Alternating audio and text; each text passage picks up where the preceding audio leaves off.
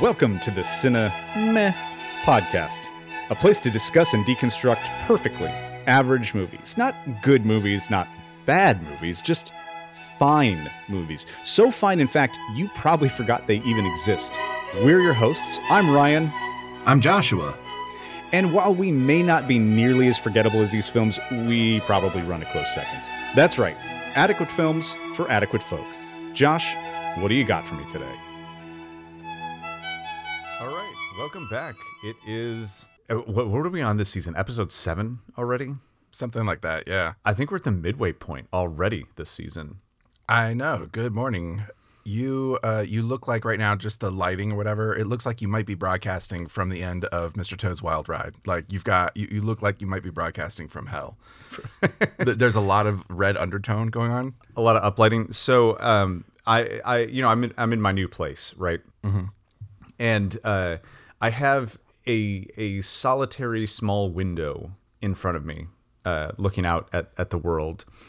And it's a very gray morning here in Tennessee, and so the only way for me to have any kind of lighting is to have my task lighting on. So my task lighting, you can't see it, is this little like strip lamp, right, that sits above my keyboard.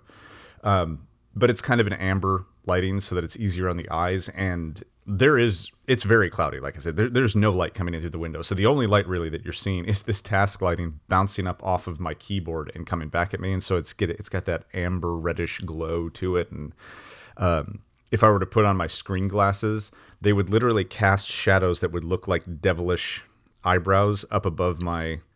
We've got a missed opportunity, sir. It's spooky season. Come on. I'll tell you what, for next week, I'll show you what that looks like, because it's pretty wild. At that point, we're gonna have to start releasing video episodes, though, because everybody's gonna be like, we've heard about the wine goblet, we've heard about the crazy alien's hair and the devil eyebrows. Like the people are gonna demand to see us. I mean, if the people demand, we will give them what they want. Mm-hmm. But they have to actually give us feedback. Okay, well, I mean, that's fair. Maybe I'll put that in the show notes too. Is hey, if you want to see it, we're gonna need some actual feedback on this. So, well, before we dive into the film of the week, yeah, I have a little bit of tie-in news. Okay, to our podcast. We recently discussed Lara Croft Tomb Raider. Yes, and the latest Nintendo Direct had announced that the Lara Croft trilogy, the original trilogy, is getting a remaster. Really? Yeah, it's getting a remaster release. Is it coming out on Switch? If Nintendo Direct is doing it, it will be on the Switch. We'll I don't know if check it's that out. Just Switch, but okay. Yeah, Nintendo announced that it was coming. That's kind of cool. It is. Lara Croft is also getting a Netflix like anime style series. I feel like this is less cool. She's not as busty. I'll just we don't need to serialize everything. We need to maximize profit, sir. We need to milk every IP for all it's worth. It's usually the other podcast that I complain about late stage capitalist hellscape, and now here I am, like very much caught in the moment, being like, oh my god, why are we? Why? Well, why not revisit Tomb Raider on that side? Like, you want to keep it to just video games? I suppose. I mean, to be honest, something like Tomb Raider is probably one of the few storylines that in video games that lends itself well to a series, right? Because it could just be, like a monster of the week where, Laura is going off and raiding XYZ tomb here, XYZ tomb. You know what? I deign to say, if they did it right, there's even a possibility they could make it somewhat educational, because they could actually talk about other cultures and histories that she is, obviously tomb raiding from. But slow your roll. This ain't Carmen Sandiego. Yeah, all right. That's what I'm thinking. That's exactly what I was thinking. Like, I always picture Carmen Sandiego, like if you made a Carmen Sandiego series now, which I think they do have like a junior like Netflix show as well. Okay. Yeah. But she's like a protagonist. I'm like, no, she needs to be the villain. But I want her to kind of do it Dora the Explorer style, where like as she's like in the narrative, she just stops and she's like, did you know the Leaning Tower of Pizza was built? And did like talking to the audience for like a couple of minutes and then just back in the narrative. I think that'd be fantastic. I also don't hate the idea of Carmen Sandiego being maybe not a hero, but certainly like an anti-hero. You know, like you sort of like let's be honest. Indiana Jones, he stole some shit, right? Like his hands are not clean. The man was an international criminal. He just was. Now, his priority was always to return the artifacts he stole to places where they could be, viewed and protected and all that. But that does open up a whole other little weird can of worms as we start to understand how many stolen things are in the British museums. All that aside, we still largely view Indiana Jones as the hero. I could see Carmen Sandiego or Laura Croft fitting that role nicely. It's Lara, sir. I'm sorry, Lara Croft. Also, a new Prince of Persia game is coming. Well, that's also timely. announced. And I was like, oh, perfect, Nintendo. Are they going to stick to the more like linear formula of Prince of Persia, or are they going to do, because everything has to be these days, open world? This looks like it's more linear. Okay. And going back to really exploring some of the roots of the Prince of Persia franchise. Okay. All right, that's cool. We can explore what that means a little bit as we dive into our film of the week.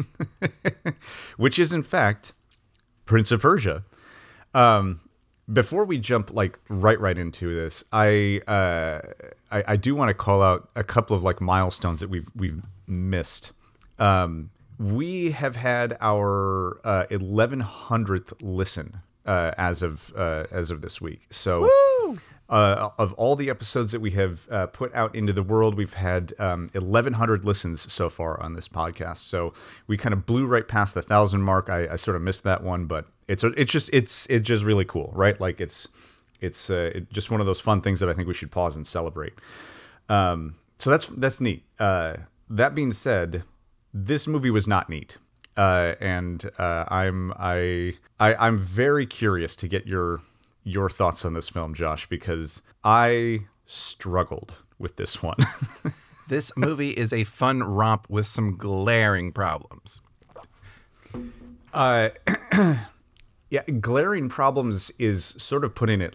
I mean, here's the thing. Do we want to just jump right into like where do you want to start this episode? How do you want to kick this thing off? Well, we'll start at the beginning. The Prince of Persia: Sands of Time came out in 2010. Mm-hmm. This is a 2010 film. I thought it was 2007, but nope. I would have expected this to be a little bit older than 2010. Slightly earlier. Yeah. No. Directed by Mike Newell. Written by Boaz Yakin, Doug Miro, and Carlo Bernard. I can't even read my own writing. Carlo Bermand. Doug and Carlo are two people that they look like they kind of workshop scripts. Got it. For Disney. Because okay. I was like, oh, you guys have worked together on a couple of things. But Boaz Yakin, we believe, is probably the primary scriptwriter for this. He might be the person that came with the script or story adaptation. Gotcha. I also know they worked a lot with the Prince of Persia creator. Yes. John Minchin. Yep. I can't read my stuff. This movie is taking its title and loosely its plotline from the Prince of Persia: Sands of Time video game. Right, which that was originally, was it PlayStation 1 or 2? I want to say it's 2. 2. I remember it was on Xbox, right. The first Xbox, not to be confused with Xbox One. It was on the original Xbox, and it was a good game. Yeah, it was. It was super cool. I was not aware of the franchise prior to Sands of Time. So I think that it actually has kind of a cool history because the Prince of Persia video games were always a little bit groundbreaking in the way that they operated. So the very first ones were actually on Super Nintendo, and they used rotoscoping graphics, which had never been done before, and so it created this very smooth animation style that looked way ahead of its time. I mean, now we look back on it and it looks pretty archaic, but if you compare it to, the way that things were pixelated back in, the early 1990s, it was pretty phenomenal.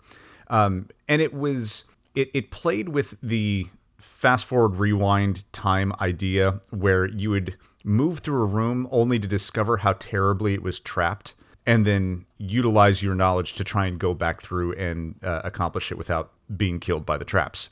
It's a neat mechanic for like restarting. Yes, a level. You kind of make it part of the game. Exactly. Yeah, exactly. And so, Prince of Persia actually has it's not one of the more known, like when we think of like some of the best known video game franchises anymore, you think of like Call of Duty and Modern Warfare, you think of Halo, you think of Legend of Zelda or Metroid or Super Mario Brothers. Prince of Persia actually does have kind of an interesting like little niche in the video game world, and it's had some really cool ideas in video gaming. Well, and we live in an age where like if a franchise goes on ice for a while, disappears, gets into licensing hell or whatever, you have people that make these games that are considered like spiritual successors. Yes. They're not officially part of this, but you could kind of see where it's coming from. Yeah. And for Prince of Persia, this I didn't know, but it makes total sense. What is widely considered a spiritual successor to Prince of Persia is Assassin's Creed. Oh, yes. And actually from some of what I read into about this movie, there is a lot of Assassin's Creed crossover. Like they pull bits and pieces of Assassin's Creed style, I was going to say gameplay, but some of the cinematics and even some of like the in references is Assassin's Creed. And that makes sense. Yeah. So like there's a very, very specific example is there's a shot where Dastan climbs up on top of this tower to like get a better view of everything around him before like diving back into the city, and that is 100% out of Assassin's Creed. Assassin's Creed was like one of the first games to do the idea of climb a tower to reveal parts of the map and get a better view of where you need to go next before jumping back into the actual gameplay. And that was not a Prince of Persia mechanic; it was from Assassin's Creed. And so, and actually the assassin like clan that comes after him later on in this movie directly inspired by Assassin's Creed. So Prince of Persia Sands of Time is about a street urchin not named Aladdin that is adopted by the royal family and becomes one of the princes of Persia, and he helps storm the city. He gets a hold of this really funky, ornate-looking ceremonial dagger, because you would not use this dagger for fighting. It's very ceremonial. It's very ceremonial. And then shit goes down. He gets framed for regicide, the murder of his adopted father, and he has to go on the run with a priestess who hates him but secretly wants to have sex with him, and clear his name and figure out what the whole deal is with this dagger that seems to hold the sands of time. Yeah, not a terribly uninteresting premise on the face. I'm not in love with the total execution, which we can get into all of this as we kind of break it down.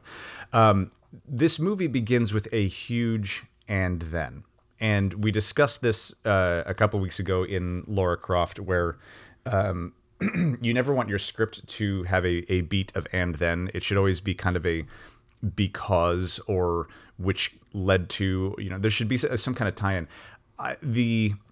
He displays courage in the marketplace, so the king adopts him, feels like a massive and then. I wanted a slightly better explanation of how he ended up with the royal family. It's kind of weird that the king is just like, nah, this kid's got a little chutzpah in him. Yeah, bring him into the kingdom. I'll take him as another son, even though I already have two. Like, why? Because he is defiant? Yeah. Right.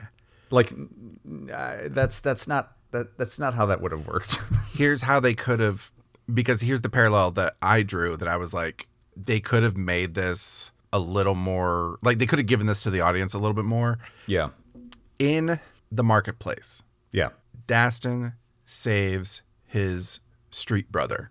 Right. Basically. Mm-hmm. From the fury and punishment of the royal guards and everything. Right. The king, no doubt, senses a kindred spirit in this because of the story plot line of how his brother saved him when they were kids from the lion or whatever it was. And so in that moment, he has a certain kinship with Dastan. He's like, oh my God, he looks out for his family. I'm a beneficiary of that. I could return that. I that's a more complete idea. I like that more than just, oh, he has courage. Bring him into the royal family. Okay, so Dastan hit the royal lottery, and he absolutely did. His best homie Biz is, the head of his leader of scrappy fighters, but he is clearly not living the sweet life either. No, he's not. He's probably okay, but he's not living it up. And so we get this moment. He's adopted into the royal family, and then it kind of, we have a fast forwarding of the timeline to what we're meant to believe is like basically present day in the film. And this is a moment where the movie is like, we have to reestablish everything you already know about Dastan. So we've already shown that he's defiant, that he is resourceful and scrappy, that he is a fighter because, that's who he had to be to survive on the streets or whatever. So we already know all this. And then during the Royal Council at the very beginning on deciding, like where they're going to invade, he's missing. Why? Because he's off just fighting with people. So it's like... You need to show that he has not gone soft. I argue he would have. He is still he of would the people. Have. No, right, but that's the thing. That's the whole point. Is like he has not. I know. He has managed to retain his street ratness. Yeah. I'm going to keep going with the Aladdin parallels. Well, and that's the thing is, there is a lot of this movie that is very Aladdin. I don't know that I think that this is the better of the live action movies between live action Aladdin and Prince of Persia, but it does remind me of a meme that I saw. It was the final scene in Joker, where Joker is talking to Robert De Niro's talk show character, and the meme caption is Robert De Niro's talk show host is saying, "You're telling me that you think Spaceballs is a more faithful representation of the Star Wars canon than any of the new trilogy?" And Joker responds, "It is, and I'm tired of pretending like it's not." This is a movie that I feel like maybe is more faithful of a representation to Aladdin than the Aladdin movie. But it still has its own problems and is still more of a spoof, I feel like, of Middle Eastern lore and mythology. Yeah. There's a lot of this that would not hold up under a historical lens. And we can go ahead and get into the glaring hole. So I am not normally this sensitive to this in films. I'm somebody, I think, on this podcast that has advocated in the past that actors should be able to act. They should be able to pretend to be something that they are not. Now, I think there's a degree of within reason that should come along with that. And one thing that I don't necessarily agree with is, I don't at all agree with, is cultural appropriation. This movie gets really, really close to brownface at almost every turn. And the fact that we have a film full of white people acting as Middle Easterners that, to make it, like, to really rub salt in this wound, all speak with British accents. It could not be. It could not be more colonial. It could not be more colonialist. It is so uncomfortable once you see it. And I think the worst offender of this, and I don't believe this to be her fault, I just believe, which I also want to get into how she was cast, because it's delightfully creepy. Gemma Arterton as the High Priestess. She, if you remember her as Io from Clash of the Titans, which was kind of her breakout role, the woman is translucent, is not somebody who tans in the sun, but just cuts immediately to burns. I know, because I am that kind of white as well. Like, you have a pale complexion, and that's okay, but maybe don't paint her up to look Middle Eastern, because once you've become aware of it, it just gets more and more uncomfortable as the film goes on. It's not great. What I think is kind of interesting in particular about her casting is that it seems like I was going through the IMDb trivia, and it seems like it was between Gemma and an Iranian star named Golfishteh Faharani, which I did completely wrong pronunciation, so I apologize. The Iranian star was arrested at the airport. Exactly. So first of all, that's tragic. And that's, just part of like and again, not to get too much into like current events, because that's our other podcast, but that's just an example of the kind of repressive regimes that people in the Middle East have to fight against in order to have appropriate representation in Hollywood. But I also don't think that they, I still feel like they had other options. And the fact that it was between this one Iranian actress and this British woman still feels like a failure of casting. The director also said he cast her because when he saw the back of her neck, he became very aware of how old he was. And I have never... What does that mean? It's the most like lecherous thing I think I've like ever seen put to quotes. Like that was so he was a longtime friend of Jake Gyllenhaal, which is why he wanted Jake Gyllenhaal in this film. But he wanted Gemma Arterton because she made him realize how old he was. And all I can think of is he's like, I took one look at this woman and realized that she would never sleep with me. And I was just like grossed out by the whole idea of all of this. Like the casting of this film just makes me uncomfortable. But okay, but why the neck? I mean, who knows?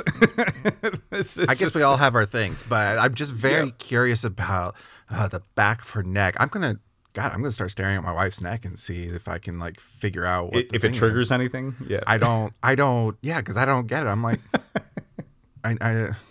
okay, but Gemma Arterton. Yeah, if you've seen her in Clash of the Titans, she also did a Hansel and Gretel movie with Jeremy Renner, which I actually enjoy that movie. It's not great, but it's a movie I enjoy. But it's fun. Yeah, absolutely. Like they basically become witch hunters, and it's pretty entertaining. That's one we should cover someday. Yeah, we might. And I first saw her in the Bond film Quantum of Solace. Ah, that's right. She is Strawberry Fields. Strawberry.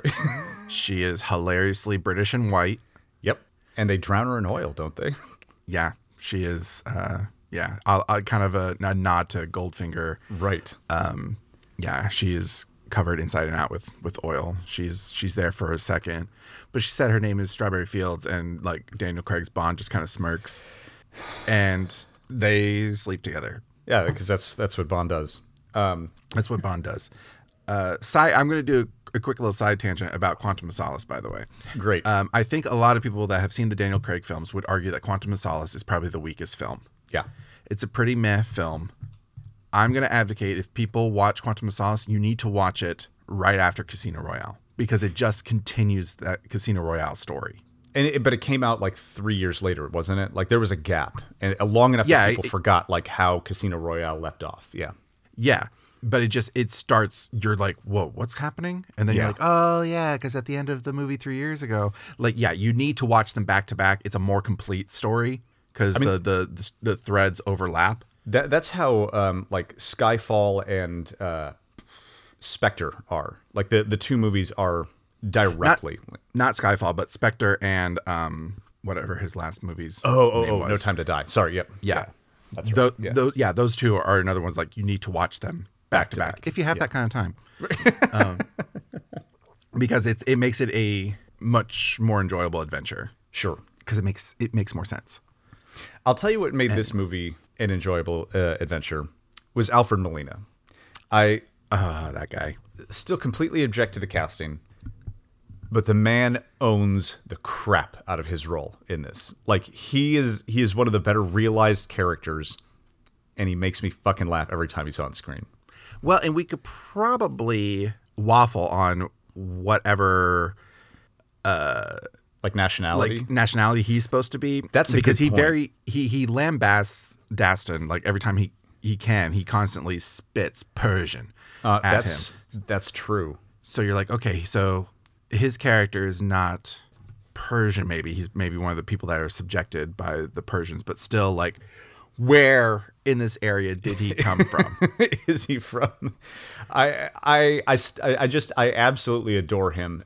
He is simultaneously one of the least video game characters in the whole movie, and also one of the most. Like, I could very, very much see him in like a traditional RPG, like a character that has that much personality would fit well into an RPG. But as far as like being an NPC in any other game that's just like pointing you to your next waypoint, he has way too much going on.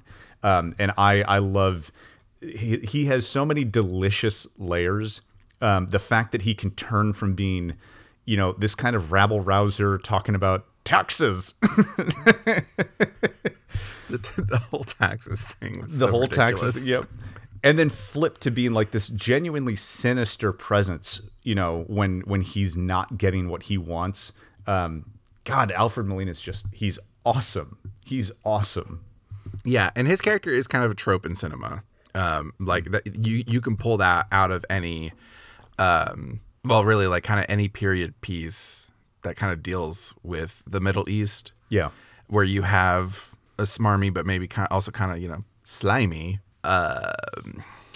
Like he's like kind of almost like the guide character that's not exactly on the up and up. He's going to screw you over at some point. Was it the also makes julienne fries, and I promise you it will not break. It broke. It broke. It broke. This is the Dead Sea Tupperware. Still good. Still good. That is all stuff, by the way. Yeah, we're referencing Aladdin here at this point. Once again, yeah. That is all stuff I never got as a kid. Right. I was just like, oh, it's a weird guy just being goofy. Making goofy noises, yep. I appreciate it so much more as an adult. Mm-hmm. Yeah, absolutely. But yes, Molina's hustler character that runs ostrich races. I love that you're like waiting for it to be something far more salacious, and then it turns out it's ostrich races, and it's ostrich races, and he's got these server girls. That's very like, I was like, this whole thing doesn't fit like the time period. Yeah. In my head, but we're also in a fantasy world, so I guess you can get away with it. I think my favorite line of his is something along the lines of, do you know how difficult it is to run an ostrich race with one ostrich? You can't do it. I know, because he just has the one left, and he takes such good care of her. He does. I appreciate that about him. Shout out to that ostrich. Shout out. Figure out the name of that ostrich, but it's great. Yeah. But yes, he's wonderful, and the reoccurring bit about the M'Baka. Yes. Have I told you about the M'Baka? Yes. A real, I would argue probably the most perfectly developed character, because he's there enough but not too much. Yeah. Was the M'Baka. Yeah. Steve Toussaint. He does great. He gets his battle moment. It's fantastic. So as far as the like the actual storyline of this film, because it's the dagger itself, which like it contains the sands of time, which it takes a while to even build up to get to the dagger, and then to understand like how the dagger works and all that. But it really is kind of a MacGuffin, right? Like it doesn't have a ton of bearing on the actual plot, because this whole movie could have been done differently and more as a political intrigue by removing the magical dagger, and it just being a story about a guy who wants to become king and sees his 3 nephews as being in the way of that. That's boring. We need a magical MacGuffin. No, and that's the thing is, I like, one of the things that I think bugged me about this movie in its execution is that I felt like it really did miss an opportunity to do something that is more closely tied to the rich mysticism and mythology of Middle Eastern lore. Like, 1001 Nights, for all its terrible colonialist interpretation flaws, is still a very it's a deep text, and it has it presents a really, really compelling world that I know, like the Prince of Persia games have like nothing to do with 1001 Nights, but I saw more opportunity to draw on the true mythology and the true like rich history of the Middle East for this movie to act on, and it's all just magical dagger MacGuffin. So in the video game, in the Sands of Time game, things actually go a little bit further. The vizier, whose name was Jafar, by the way, in the game. You've got to be kidding me. I'm not. It's a very common name. It's probably like John. That's excellent. But yes, the vizier's name was Jafar. You could see why they would probably not go with that in the film adaptation. But he tricks Dastan basically into using the dagger to unlock the hourglass and releasing the Sands of Time. Right. And that is early game. Okay. Because that happens, and then the game is basically Dastan on the quest to try to fix this. Okay. Whereas the movie kind of shies away with it, and the unlocking of the hourglass becomes the big finale. Right. I'm trying to decide which I think would have made the better movie. I like that. I like the video game storyline better. I think the video game story would have been much better. Like you have the film went a little tighter and made it a more personal, devastating conflict with, because throughout the whole movie, like everyone he cares about dies. Right. You know, his father figure dies, and it's blamed on him, and he spends much of the movie, half the movie thinking, oh, it's his eldest brother set him up. And then he finds out, oh no, it was his dastardly uncle. And then he reconciles with the second brother, only for the second brother to die. He reconciles with the eldest brother, the one who would be the king, and then he dies. Yeah. And so going through all of that, I think it's great that we have the finale MacGuffin that we have. Yeah. Which does keep in line with the video game where he resets. Yeah. The video game ends with him resetting. He undoes all that. And then he has to fight the vizier. He has to fight Jafar. Again, so, basically. This ending, too, because I think this is one of the reasons that I'm left so unsatisfied with this movie, is, again, this movie begins on an and then, and it ends on an and then. There is, considering they have established that Dastan is this sort of, again, kind of like rabble-rouser character who still very close to his like street roots or whatever, in the big reset, when he takes the time all the way back to before, the first, before even discovering the dagger, he basically has to convince his brothers that their uncle is plotting to kill everybody because they love each other as brothers so much. That's why they should believe him, is because their brotherly bond is so strong, and that's the reason they should. There was something I was like, there is something missing here. This is not enough. This is not enough. The film is trying to convince you that their brotherly bond is more real and is stronger than the one between the king and his vizier. And metaphorically, I appreciate that, right? Like, I get where they're coming from. In terms of storytelling, no, like it didn't go that way the first time. That's the thing, is Dastan tries to drive the direction of that battle in the first at the beginning of the movie, and they don't listen to him. They're like, no, you're a good fighter. You're not ready to lead or to think like strategically. So why, in the second pass through, when we take another whack at this conversation where ostensibly all of their memories are back to, he's the only one that has knowledge of the future. Why would this time be the time that they're like, oh yeah, no, this actually. Okay. So let's clarify the timeline here. Okay. Yeah. So yeah.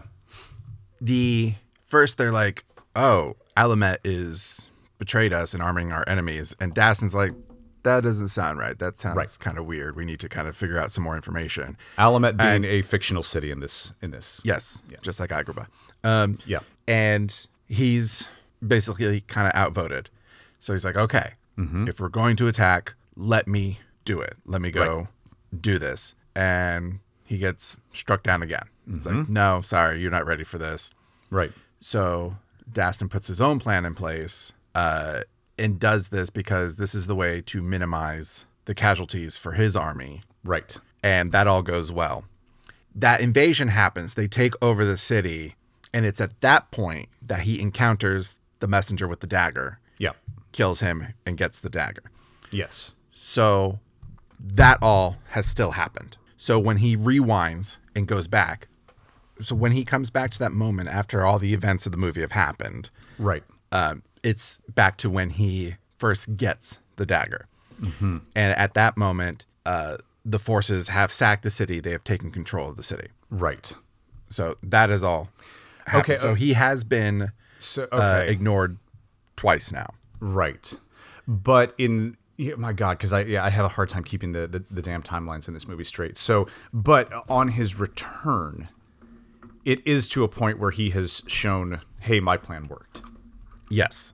He is the savior of the peoples in a sense, because he prevented this mass loss of life on both sides. On both sides, right? Yeah. So hypothetically, they might be more inclined to. I still think it's a jump. I still think it's. Well, remember, he tells his brother Tuss. Yeah. He tells him the thing that only Tuss would know. Would know. Yeah. That's always a trope in time travel movies. That's always how you prove that you've time traveled. Exactly, which is kind of ridiculous, and we can get into that at a later point about time travel MacGuffins. Okay. But yeah, so in this sense is, and then if Ben Kingsley had kept his cool, Right. he could have clevered his way out of it. He really could have. Which is a betrayal of that character, right? Like I think clever villains are prone to making a key mistake. And Right. it's when you're so close to your goal and see it slipping from you, Yeah. you act rashly. Because you're like, oh my God, I'm right here. I have it. I almost have it. And the Vizier makes that error. He makes that mistake. Yeah. So So what this reminds me of is the last couple of seasons of Game of Thrones, where we see characters who have established themselves for several seasons of very well thought out, well written political intrigue and murder, all of a sudden become, like you said, like irrational. And I can appreciate that, like, yeah, as you get so close, you're like, but it always feels like a character betrayal, because in your mind, you're like, this is somebody who has planned and planned and planned.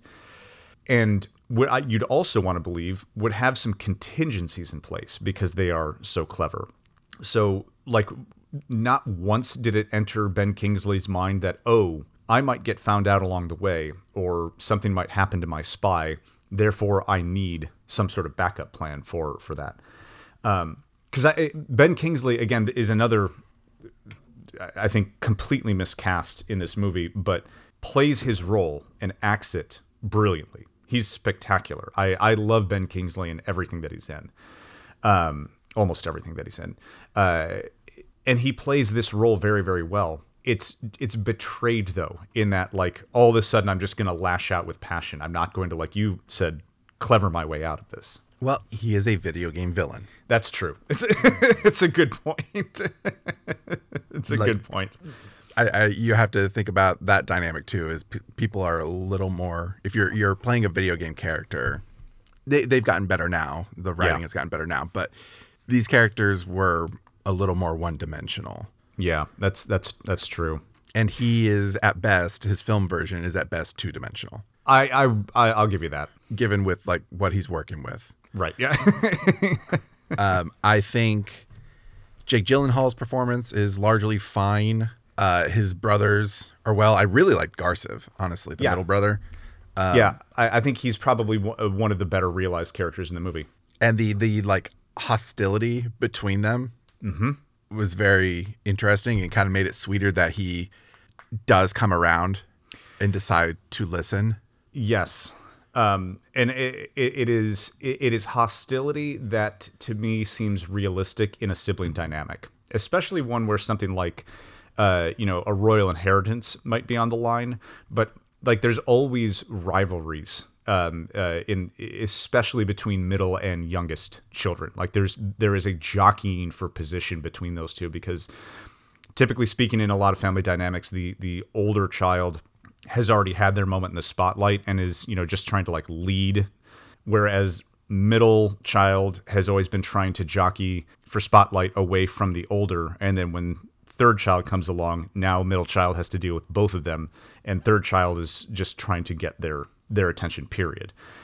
So I actually think that it's one of the more believable dynamics in the movie is that between Garciv and Dastan. Yeah, it's kind of interesting that the movie doesn't go further.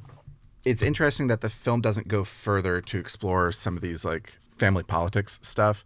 Agreed. But it should be very clear that Dastan has no aims for the throne. The throne will never come to him. It's going to go to the eldest brother. So in that way, there's a competition for like father's favor, because the king does love Dastan, but there are no designs for the throne. For the throne itself. And if there had been, that would have been, I think there would have been way more tension between Garciv and Dastan. Yeah. Because they definitely lean to have you thinking, oh, Garciv is kind of the one that's like, you are not even our real brother. You're nobody. But they don't go that route. And even as we're talking about this, this is where I think maybe The Sands of Time was the wrong Prince of Persia game for them to try and base a movie off of. Because what we're describing right now would be I think, genuinely compelling political intrigue of, like a Middle Eastern ascent to the top of the Persian Empire. I think that would have been a really fascinating and rich story to tell, and not lean so much on but magical dagger. Yes, but this is post Pirates of the Caribbean, where we're trying to capture that lightning in a bottle again and again and again, and they just. Yeah, no, I know. It's actually so.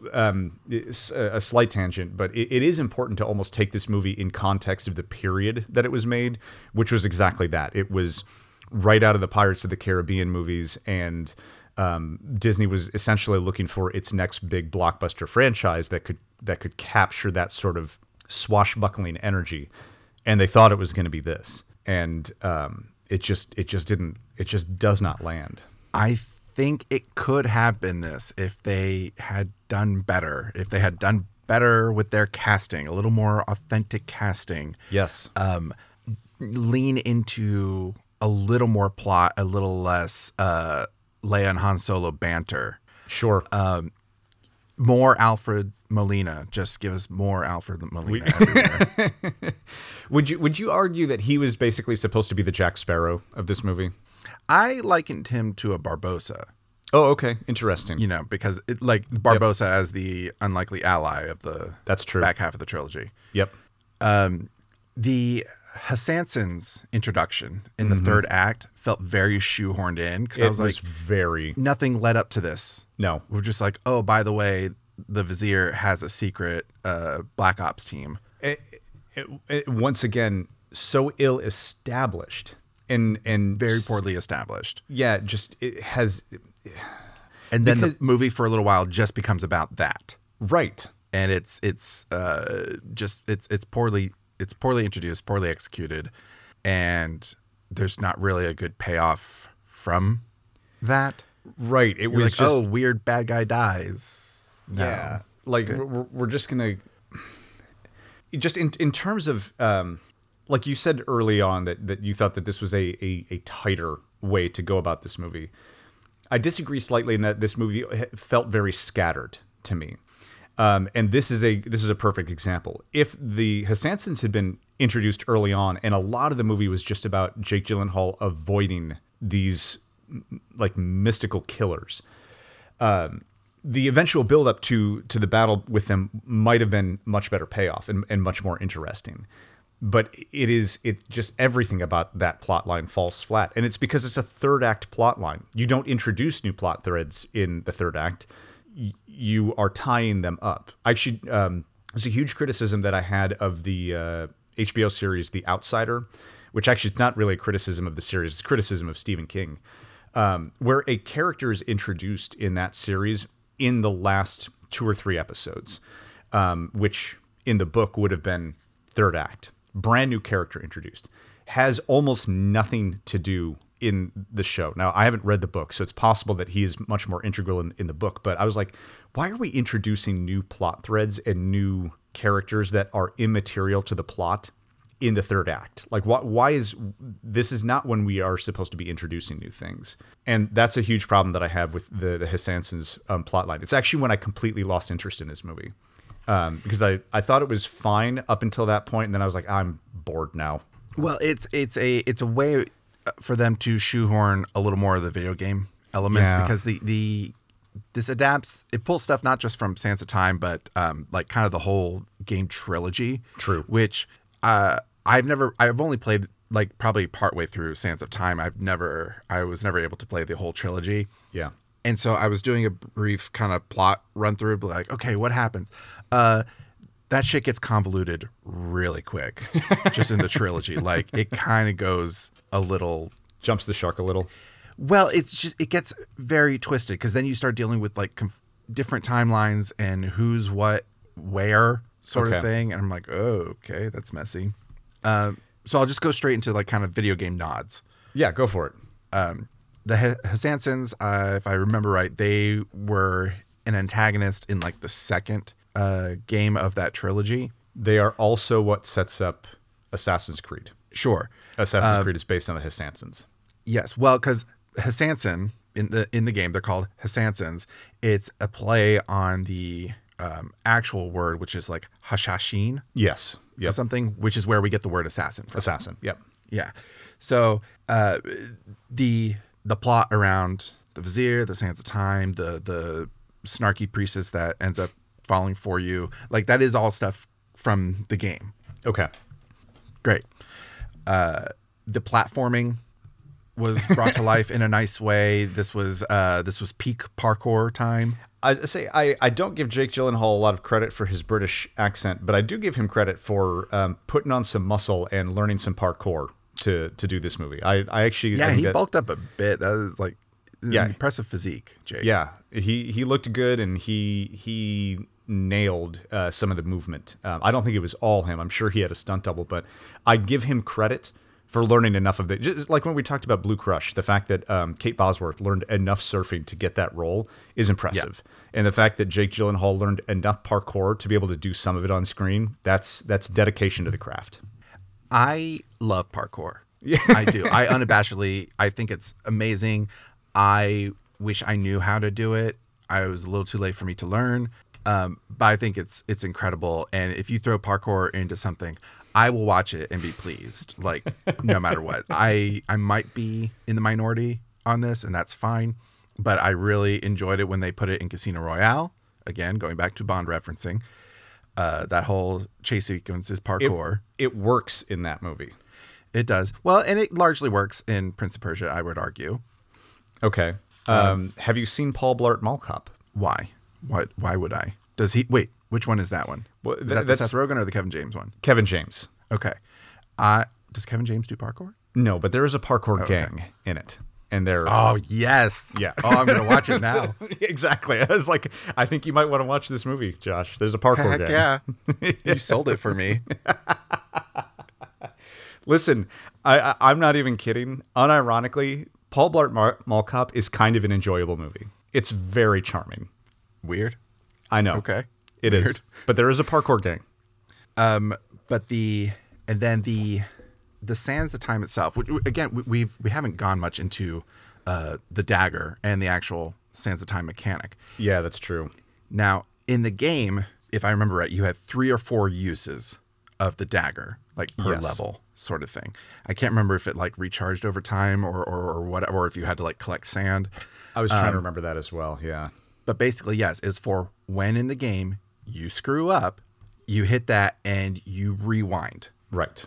Just like a few seconds or whatever. And you rewind and you come back through it. I feel like they waste it a bit in this movie because we only get 2 sequences where it's used. Well, no, we do get 3 sequences it's used, I guess. But I was like, the first one is largely wasted and kind of used for comedic effect where he's like, what's going on? Just keeps hitting the button. Yep. And I think he probably does it the amount of times you can do it in the game in one time. Oh, okay. That's a nice little nod. I can appreciate that. Yeah. Yeah. And so likewise, by that time in the game, you would have run out of sand. Likewise, in that moment, he's used all the magic sand. Which is an interesting tutorial for how your new magic weapon in the game would have worked, right? Like, you've now fucked it up. And so now you have to figure out how to recharge it. Yeah. Or now you actually going to die. Yeah, exactly. Yeah. The best use of the dagger, and I think one that points like directly to like the finale of the movie, is when he stabs himself in front of Tuss to convince him of his innocence. And Tuss uses the dagger and rewinds that whole moment. Yeah. Right before Tuss gets. Yeah. I know, when the brothers die, it's sad. It's rough. Like I think the film does that very well. Yeah, it's very it's rough. Yeah. I think that the best use of the Sands of Time mechanic in the movie is the snakes when the camp is taken over by the mambas or the vipers, and he watches it all go down, basically memorizes where each snake is going to come from, rewinds it, and kills all the snakes before that. I was like, that is an intriguing use of this mechanic. And I actually would have appreciated a few scenes of like unreliable narrator where we see him do things that are superhuman, only to, as the audience, have to put together he's been using the dagger. They don't show us the dagger being used. Yes. That's interesting. I like that idea. I think that would have been really, really cool because we see it happen. That's it. You could have set it up with a scene like with the snakes. Do it once where you're like, oh my God, like this is how he got his way through this. But then show a couple more of these instances of him just being like a step ahead of everything and leave the audience wondering, did he use the dagger? Is that like, is that how he's doing this? And not always call it out explicitly. Yeah. And then so later Assassin's Creed, again, considering it the spiritual successor, they would change the game over mechanic again in the narrative way where something would happen, you'd screw up in the game. Yeah. And then because you're in a memory device, which that whole plot line was always weird. Yeah. Like they would be like, wait, that's not how it happened. Let's go back. Because the memory did not unfold the way it's supposed to. So it's played off like it's a glitch. It was all just a dream all along. That's a little cheap. Well, I think that is the probably the biggest criticism of the Assassin's Creed franchise for a little while is that the present day like story plot was always very weird. Yeah. And it was just because it was a framing narrative for these back in time stories. Right. Yeah. That's interesting. But yeah, my 2 largest issues with this movie is the almost blackface and the banter. Too much banter. Too much banter between Dastan and the priestess. Yeah. I did not enjoy it on either of them. There was too much of it. There seems to be with movies that don't intrinsically trust the audience. What we see unfold is a film that feels like it has to establish and then re-establish points. And I think that's what slows down the pacing of a lot of movies. And there are moments in this film that really drag. And I think that's one of the problems is it drags quite a bit and then becomes unbelievably scattered. And then you're like, well, I'm not sure like what I'm even supposed to be paying attention to in this story anymore. And yeah, the banter is something that you can probably get away with once or twice, and then you just sort of have to leave it. And you're like, okay, we understand that's the relationship. If they have dialogue again that advances the storyline, it can be quippy and it can have that banter, but we can't just like sit and lean on these moments. And And when it overplays its hand like that, it does. It feels like it's just not trusting the audience. This movie made me think of The Scorpion King a lot. Yeah. And I was going to argue whose diversity casting was worse, but honestly, I think Prince of Persia's is a little worse. Prince of Persia's is way worse. Yeah. I don't understand what we were thinking here. And I think even post-production, like Jake Gyllenhaal was like, I don't know if I really should have done this. No, Jake. I mean, you did fine, but it's not a role that was meant for you. It was not a role that was meant for you. Yeah. And Jake Gyllenhaal actually had some interesting things to say just about being in like a summer blockbuster that he just didn't enjoy, and he didn't ever want to go back into like a superhero-esque role ever again. Which, I mean, he'd go on to be like supporting in as Mysterio many years later, but he never wanted to like headline a blockbuster again after this. I do wonder how much of it is just like I shouldn't have been in that role, and I'm just curious about the cast in general. I mean, the fact of the matter is that the leader of the Assassins was Gisli Urn Gardason, who is Norwegian. Like, it almost it comes to a point where it's like, were you actively trying not to bring people who were, you know, from this culture into these roles? Like, it's so far from the casting is just so completely off that it's quite obvious. Yeah, I don't know what was going on here. I don't know what the thinking was. And I think that's one of the things that is nice about Hollywood right now is that they are largely they're trying to be more aware of that and trying to be a little more authentic. Although they still just kind of revert to Michelle Yeoh, every Asian person they need. Yeah. No, and it's interesting from that standpoint where you know we're in a period where like the greater representation is like quite a bit of focus, almost to the point that for some people it's dragging focus because they, you know, there's people make all kinds of arguments about like, should this person really be in this role, XYZ. This is a great movie where I think the opposite is true, in that it drags focus, that this cast is so white and lacks any kind of diversity that is authentic to the story that it's trying to tell. It's distracting. And there's the trope nowadays, like, oh, you couldn't make that movie now, and we've said that about Tropic Thunder, and people say it about like Blazing Saddles. I wonder how much of that is true, and how much of it is like, are we just overestimating our inability to do sarcastic movies? But for something played seriously like this one was, I don't think you do this movie nowadays. Not the way that they cast it. I think that it would require a completely different casting, and this would not have made it up to production with the cast that it has in it.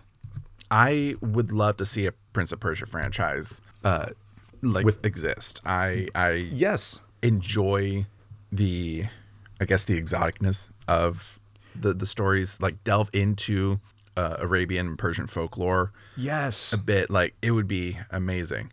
But yes, this casting was just largely inappropriate. Well, and like you said, this is a mythology that is like, it's ripe, and it's compelling and fascinating every time. So I think one of the reasons that Aladdin is still one of my favorite Disney movies is because even animated, some of the visuals of, you know, their interpretation of the, you know, the faraway lands of the Middle East are so striking and sweeping and beautiful. And this movie has visuals like that. Like, you know, your obligatory at the end into the sunset moment where you see the sands whipping up and the dunes that go on forever. That to me is like, I look at that and I go, there is so much mystery to this. And I want more of this mysterious mythology. And part of that may be because, you know, growing up, obviously in the United States, like, we didn't have as much exposure to this, to these fantasy realms or to these fairy tales. But I think that there is tons of potential in the stories. It has to be done right. Because I mean, I would just love to see more of this done correctly. And if this conversation is sounding familiar to you guys, it's probably because we touched on similar points in our Aladdin episode. This episode is a spiritual successor to Aladdin King of Thieves. It is unofficially a sequel podcast rewatch episode to Aladdin and the Prince of Thieves. Yes. Yeah. Yes. Amazing. Yeah. So final thoughts on this one. This is the question being, if it were not Prince of Persia, would you like this movie better? And for my part, I can unequivocally say no. Like, this would have had to have been a completely different mythology in order for this cast to work in my mind. Yeah, I'm kind of in line with you. My issues aren't the way they chose to adapt the video game stuff. I actually think that stuff was done largely well. Yeah. And this movie is enjoyable to watch if you can get past the casting. Like, you can have fun with it. You know exactly what to expect with this movie. Again, Alfred Molina is probably one of the reasons to watch this movie. He's awesome. Delightful. Yep. Gemma Arterton is lovely. She's beautiful. Mm-hmm. I enjoy watching her. I don't think she's the best actress in the world. No. But she's fine. Yeah. I saw her neck. I didn't care one way or the other. Didn't make you feel old? No. It was fine. It was fine. She's got a great neck, got a nice face. She's got wonderful glaring eyes. You know, it's fine. Yeah. Sure. So it's currently on Disney Plus. If you guys wanted to take a look at it, give us your thoughts, your impressions. Are we being too woke for you with our casting woes? Let us know. I'd be very curious to get a take on that, because I don't know how you see this cast and hear the British accents and not be like, this movie is, again, it's just so colonialist. I don't know if you remember, but this was one of the trailers that would play in the prop warehouse. Yes, it ad was. nauseum. Yep. And I remember being like, Prince of Persia, interesting. But they would always play the clip of Jake Gyllenhaal going, "Don't press your luck." And I would just be like, why Jake? I know.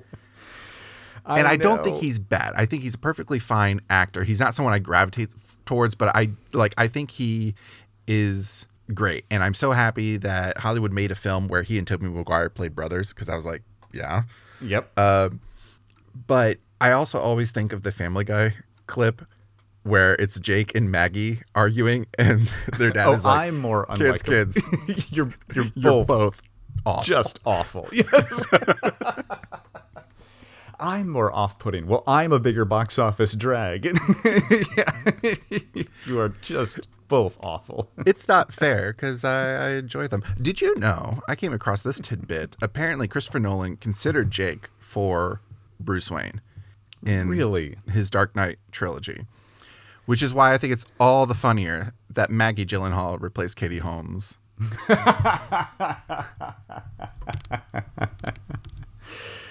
I didn't know that. I mean, I didn't see Robert Pattinson as, but then once I saw him in the role, I was like, okay, I get it. I definitely don't see Jake Gyllenhaal. I know. Well, I mean, you never do until you actually see someone in the role. You know, so Michael Keaton was a big risk as Batman. That's true. He does not like outwardly scream Batman. I think that this is going to sound odd. It's in the way he articulates. Like, Jake Gyllenhaal to me he's a little bit more mumbly. He's not in this movie because he's doing an accent. He's doing an accent, right? But like, just the way that he speaks to me comes across a little bit softer and not as it doesn't have as much intensity on it. He doesn't have a commanding tone in his voice, or if we haven't seen it. Yeah, I think that's fair, and that's what I would. I mean, Batman is so much more than just the presence; it's the voice, right? Like, it's being able to command villaini's attention with the way that you speak. I mean, Christian Bale maybe overdid it, but he couldn't breathe out of his nose. I know. All right, next week.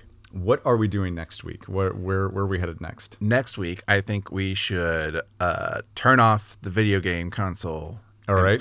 And go to the table, play some tabletop gaming, We're going to do Battleship. Battleship. Oh, God. We're I going to do can't Battleship. Wait. I can. I have never seen Battleship. Really?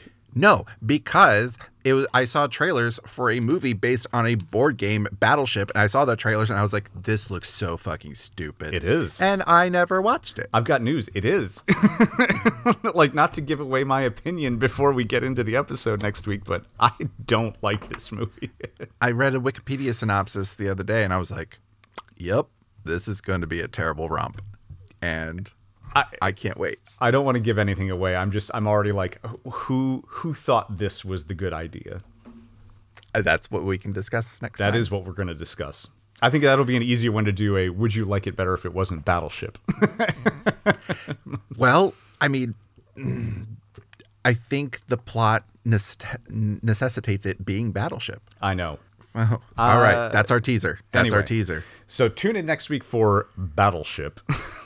Yes. And in the meantime, guys, again, questions, thoughts, concerns, anything, like give us something to respond to. Let us know what you're thinking, and we will respond.